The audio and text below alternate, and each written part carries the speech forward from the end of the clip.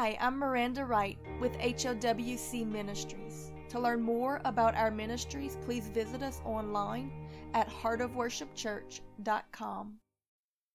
The Promised Land battles are recorded in the book of Joshua.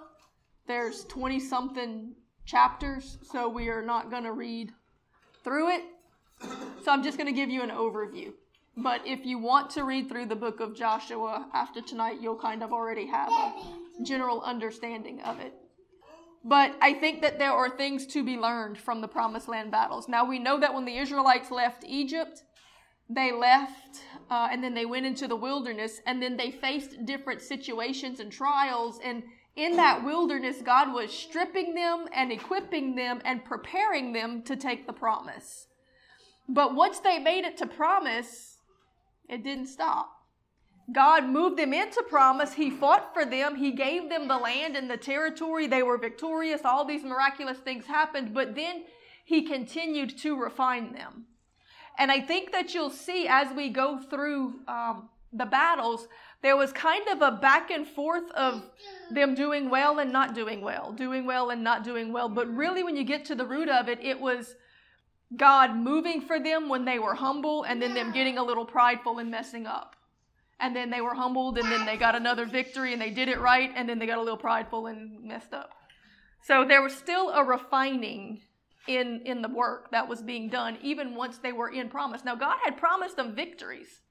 If they trusted him, had faith, listened, let him fight the fight for them. The thing is that several times they would just kind of go off on their own, take things out of his hands, follow their own ideas and plans, and things would start to get messed up, and they'd have to come back and repent, get back on track again, and then they would start being victorious all over again.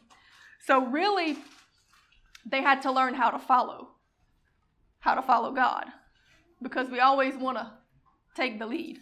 You know, it's kind of like you're dancing with God, and you dance one dance and you think you know the moves. So you just dance, and then all of a sudden you realize he's not even dancing with you anymore because he done changed the moves, and then you're just doing the same old thing. God will always change the moves on you to make sure you keep following. Tonight we're looking at the Promised Land battles. We're actually not even going to be reading any scriptures here. Like I said, if you want to read at home, you can. There's basically the whole book of Joshua, 20-something chapters, 28 maybe. So we're not reading all of that. I'm just going to give you a summary of each of the battles and the things that I think that God intended for them to learn through each of those battles. And I think it's important for us because we all go through our wilderness, our cave season, and we kind of understand those things that we're supposed to learn in those seasons. You know, they were learning in the wilderness how to be a community, a family, how to work together, how to not try to get over on each other, not how to, hog resources and all of these things, how to look out for one another. You know, we've gone through a lot of those lessons of the things that they were being taught in the wilderness, being stripped of all that dependence on Egypt. They get to promise, they're finally ready to move in and take the land, and they're still battling. You know, we keep waiting for that promised land rest, where you can just sit and soak it up. And God promises you're going to have victory. I'm going to give you the land. The giants are going to fall. Go fight. We've been doing that. When do we get? There were still things to learn. Because once they moved into promise, God was fulfilling everything that he promised, but then that began to change them. That began to make them a little prideful, a little hard, a little arrogant, a little eager to move out on their own, thinking God would follow them instead of them following God. And we all do that. So there was, I think, things to learn even through the progression of the battles once they were even in promise. So we're going to look at that tonight. So after tonight, you're going to have a pretty good understanding of the book of Joshua. If you ever want to go read it, you'll understand what's going on in that book. But basically at the beginning, Moses was faithful to lead them through the wilderness, but Moses wasn't permitted to go into the promised land. That was given to the next generation to possess. So Joshua was to lead them. God said that to the people, honor Joshua the same way you honored Moses. I'll be with him just like I was with Moses. So Joshua leads them into the promised land. Just like Moses led them through the sea, the Red Sea, when God parted it open, Joshua led them through the Jordan River into the land where they went to take Jericho. The Jordan parted just like the Red Sea. So that was God's way of showing the people that in the same way that I was with Moses, I'm with Joshua. So follow him. So they go through, they go in. The first battle when they get into the promised land is Jericho. Probably the most well-known. Great, glorious, victorious. We all know the story, I think, more or less of Jericho. They go in to Jericho. It's a walled city. It's a defended city. Like she said, it was a very old city. So it had a long time to build up a lot of defenses, a lot of walls. They had a lot of resources. They had an army.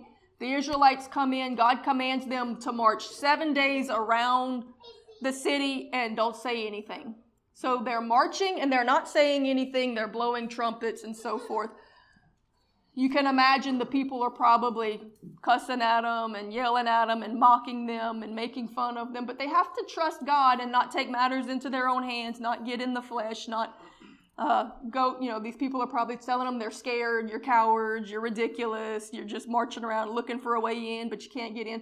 But in the midst of all of it, God was working, because even inside there was Rahab, which was one of the Canaanite people, but she believed in God because she had heard of what had happened when they came out of Egypt. You know, that's like somebody saying, you know what, I don't know anything about your Jesus, but I heard how you got delivered from drugs and set free and your life was changed. I heard what happened when you came out of Egypt, and I believe that this is real. Your God is real. So she didn't know anything about them, but she believed in the deliverance that she had heard that he had performed.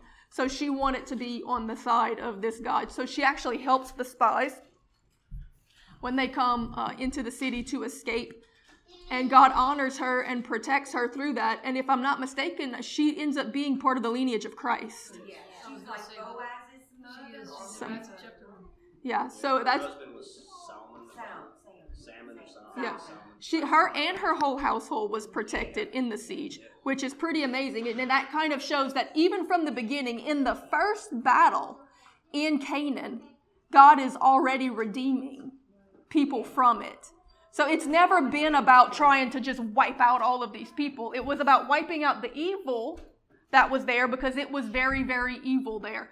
Of course, remember, all of these cultures were annihilating their children, their babies. They were burning them alive on hot statues. They were extremely barbaric. They were extremely evil. And that's really what God was moving to try to stop. But for those who were willing to turn to God, he was always willing to redeem. And even to just bring her even into the bloodline of the Messiah is amazing.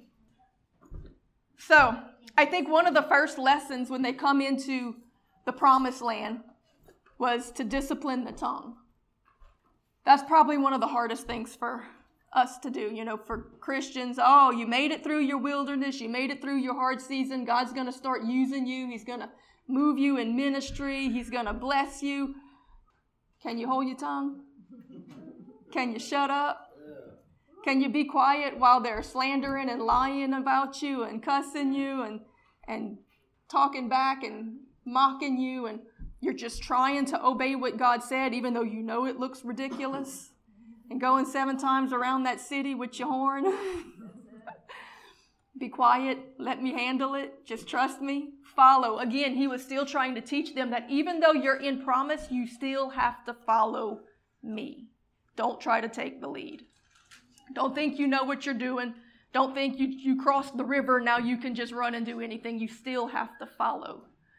So on the 7th day, they shout, they blow the horn, they praise, and the walls fall down. I don't know how true this is, but I have heard that the walls were actually a memorial to their demon gods, that part of the child sacrifice that was rampant in Canaan, whenever they would place the children on the hands of these hot statues and they would burn to death, they would take the ashes and Moloch, right. Fire and They would build a fire inside a metal statue till the hands get red hot. Then they would put the children on the red hot hands until they would burn to death. And then they would take the ashes in jars and put them in the walls as a memorial to Moloch. So when God knocked the walls down, it was more than just letting them into the city. It was knocking down their memorials. The walls of Jericho were like a tremendous amount of thickness. They said that you a can half run mile. chariots Two side char- by side. I think I've heard 2 chariots side by side without touching each other. Yeah. They were big walls. Rahab's house was in the wall, like connected to the wall. That's how big the walls were. Like the apartment, Yeah. would have been built like inside it. Yeah. That's right. So they were big walls. And when archaeologists have dug up the remnants of these places, they see that the walls actually fell out so that nobody could say, well, the Israelite army pushed the walls in. No, God blew Even it. that would be a miracle in and of itself. It would have been. But it's better because it came from the inside Yeah, out. God himself won this fight. He blew the walls out. So I think part of this first battle was to learn when to keep silent and when to make a commotion. And God is going to have to teach you. There are times, it's easy to get stuck in a routine or to think you know things or to think, God is with us. Look at what he's done. We just going to bulldoze through everything. But there are times when God says, be still. There are times when God says, go. There are times when God says, make a commotion, prophesy, shout, and sing and all that. And then there's times where he says, be quiet, I'm doing something. And it's very important to always follow his lead. He is the one that will bring the victory. And that was what they had to remember and be shown in the very first battle that they had in the Promised Land. To trust God for impossible victories. There was no way they were going to win this except that God himself was going to do it. To wait and to keep sounding the alarm until the moment of breakthrough, and to praise when it does. Jericho fell because they trusted, they were disciplined, they were humble, and they had faith. And I think those were the key elements in the Battle of Jericho. We come right out of the Battle of Jericho into the next battle in the Promised Land. It was the battle for Ai. Literally Ai. This one didn't go so well. Because when you have a great victory, usually people start taking things for granted and trying to do things their own way, and God has to step back and let it fall apart. So, don't get prideful or laxed because of the victories that you just came out of. When the battle of Ai came, Joshua only sent 3,000 men to the battle, thinking that it would be a very easy one. That might have been the first mistake, thinking, oh, well, God did all of this, so we're just going to, ride it, coast it, take it easy, God will take care of it. And, we're all guilty of that. God does something amazing, and we're like, well, God's just on autopilot now. I'm just going to go about and do my thing, and he's going to take care of everything, and then it doesn't go through. You get lax right after a battle.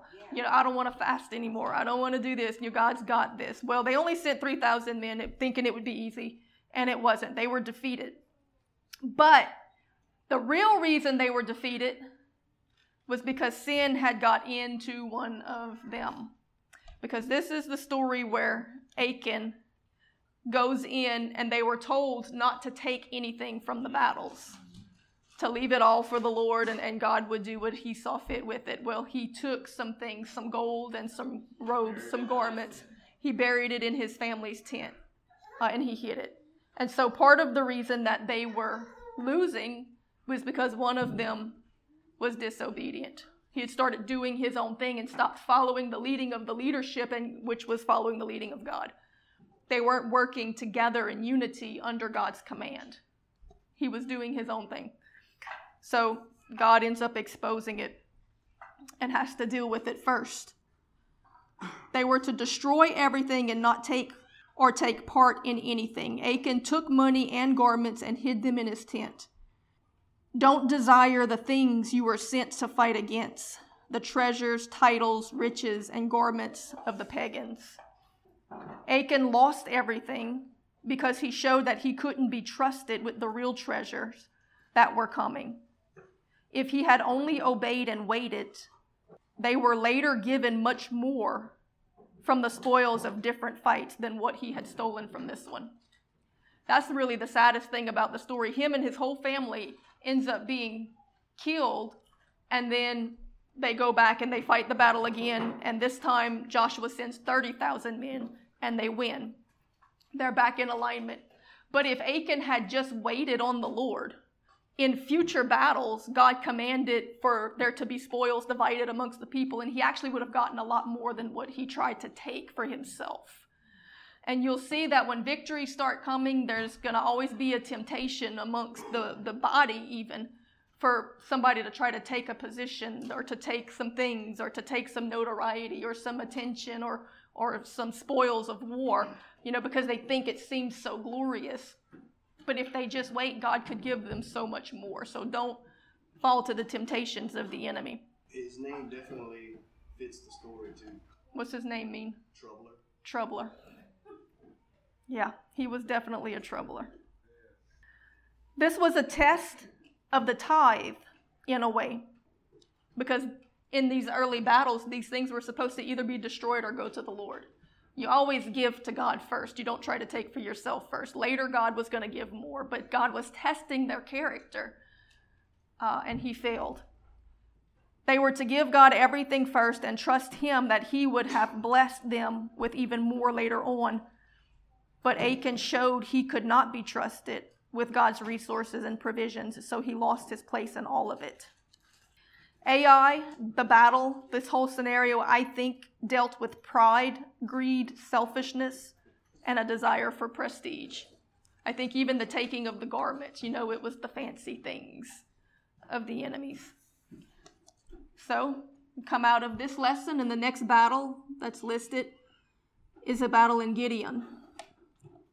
Gideon is a place where they relearn humility, where they learn forgiveness, where God aids in the fight again with miraculous things and signs and gives them more time to win the battle by actually stopping the sun and the moon, which in actuality means he stopped the earth from moving for a while. God was making sure they could win this fight. He stopped time to give them more time to win.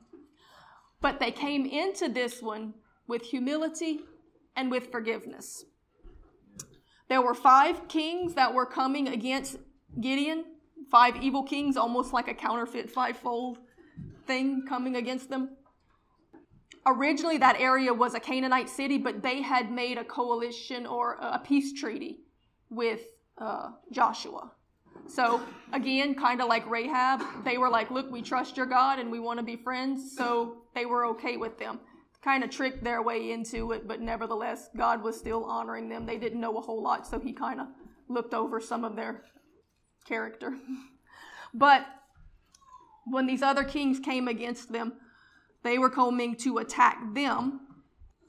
Gideon had lied, the city had lied and tricked Joshua into a peace treaty with them, but now when they were attacked, they asked him to save them, so he does. God actually tells Joshua to help them, and that he will deliver the enemy into his hands. So you look at it, they kind of tricked him, they kind of manipulated, but nevertheless, they did believe in God. And so God's like, go ahead and help them, and I'll fight for you as you do it. I'm going to teach them to trust you, basically.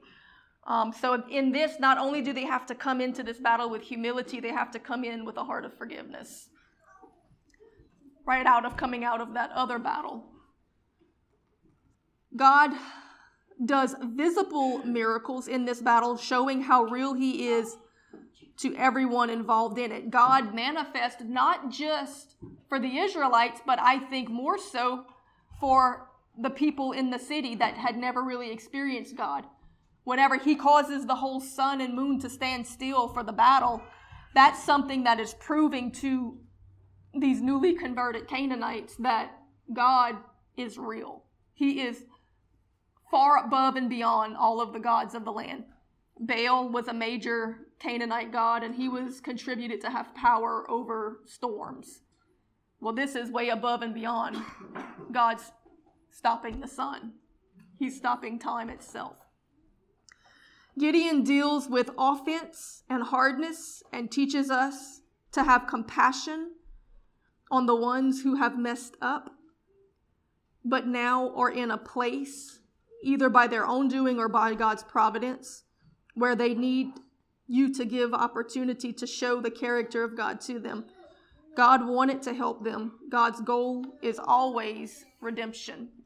So, of course, it's not recorded in Scripture, but just knowing how God works, it's very likely that God even allowed this attack to come against them because he was trying to help them to learn and to grow. Because they did want to have a coalition with Joshua, but they really didn't even know how to be not Christians, but part of God's people. In the middle of this situation, it gave opportunity for them to really teach them and to show them who God really was in a way that could really get through to them.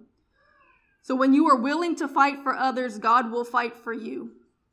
He will do miracles to show them that he is real and is in what is happening. Evangelism will always be the hotbed of the miraculous. And I think that's one of my big takeaways from this. And I can tell you from experience, if you want to see God move in the miracles and in the miraculous, move in evangelism. Because he always goes a little extra above and beyond to show those who've never really experienced him who he really is. We all see him do it every day, but there's just something very different about the way he manifests to those who he's trying to reach and show who he really is. So the miraculous will always manifest in evangelism, and I see this battle as a battle of evangelism because these people were trying to be brought in. The next battle is the Battle of Libnah. It takes from the enemy and gives to God's chosen. The prideful are abased, and the abased are elevated. After all the battles, the Israelite people are given placement. A base of operation is taken for the remnant to operate out of. After the Battle of Libnah, when this battle wins, Joshua then begins to give the children of Israel their portions, their placement. So the promised land is there. God says, go in and take it. They go in, they're in the promised land, but they actually still don't each have their placements yet. Because they had to win the battles and take the territories, and then God determined where each tribe would get to stay and to live. So that happened after the Battle of Libnah. So even though you've made it through your wilderness and God says you're in promise, it doesn't mean that you just sit back and relax. It means you still have some fighting to do and some positioning to gain. But even those who got their positioning, they still didn't get to stop. They were actually commanded to help their brothers until everybody had their territories. So even though you've won your battle, yes, you have a place. Yes, you have a home. Yes, you have a base of operations. But if your brother or your sister isn't there yet, then your fighting isn't done. You have to take what you've learned and help them so that they have a territory too. So you keep fighting. Right after the defeat of the 5 kings, that fivefold evil alliance we just read about, Joshua has a swift victory in Libnah and gives the city to the use of the Levites, which is God's chosen priesthood.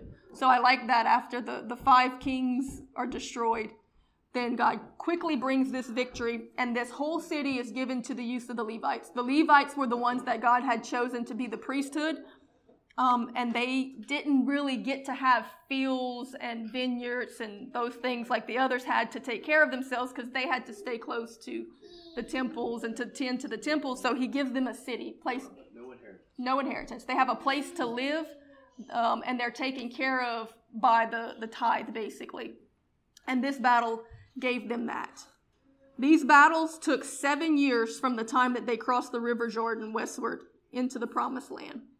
So from the time they crossed the river, they fought for 7 years to get through these battles before the land was given and allotted to each of the tribes and territories, and before the Levites had a place to be priests out of. Yep, there were giants in the land, so these were some serious battles. But God had promised victory if they continued to follow his lead. Really, the only time they ever began to lose was whenever they started to do things on their own, or to do things contrary or opposite of what God was saying. They were promised this promised land, but they still had to fight for it. So basically, they were promised victory if they had the faith to face the enemy and to trust God's instructions completely. Then he fought for them and positioned them and taught them through it all. So there's some other smaller skirmishes and stuff, but those are the major battles in the Promised Land. After Joshua leads the people in, again, they fought for 7 years. So just because God tells you you're in your Promised Land and then the battles still keep coming, don't get confused. That's how it is. You got to fight for your Promised Land. And then you got to fight to keep it from being overtaken. And then you got to fight for others so they can get into theirs because you know how the battle's won. You have faith for it. You've seen God do it. But it's in the midst of all of these things that you are humbled and refined and continue to learn and to grow and to help others. And you get to see the miraculous through it. And I like the progression from God moving in the miraculous to them making some mistakes, but getting it right, correcting it. Okay, God's with them again. They're moving in these battles. Now they're moving in evangelism. Now they have a base of operations. Now they have a church established. Now they really have a territory taken. So it's not just a bunch of jargon. There's still some fights to be fought. And so for those that are in their wilderness, praise God, he's stripping and he's equipping and he's preparing you to go into promise. But for those who are in their promise, you're not done yet. Don't get lax. Don't get lazy. Don't fall asleep in your house. And, you know, the Bible, he promised them houses they hadn't built and vineyards they hadn't planted and all this miraculous stuff. And they did get it. But they couldn't become complacent in that. They had to keep fighting, not only for themselves, but for their brethren. So I think that's just a reminder the Lord wants to give us tonight, but at the same time, to get a little Bible study in about the book of Joshua. This message was brought to you by HOWC Ministries. To learn more about our ministries, please visit us online at heartofworshipchurch.com.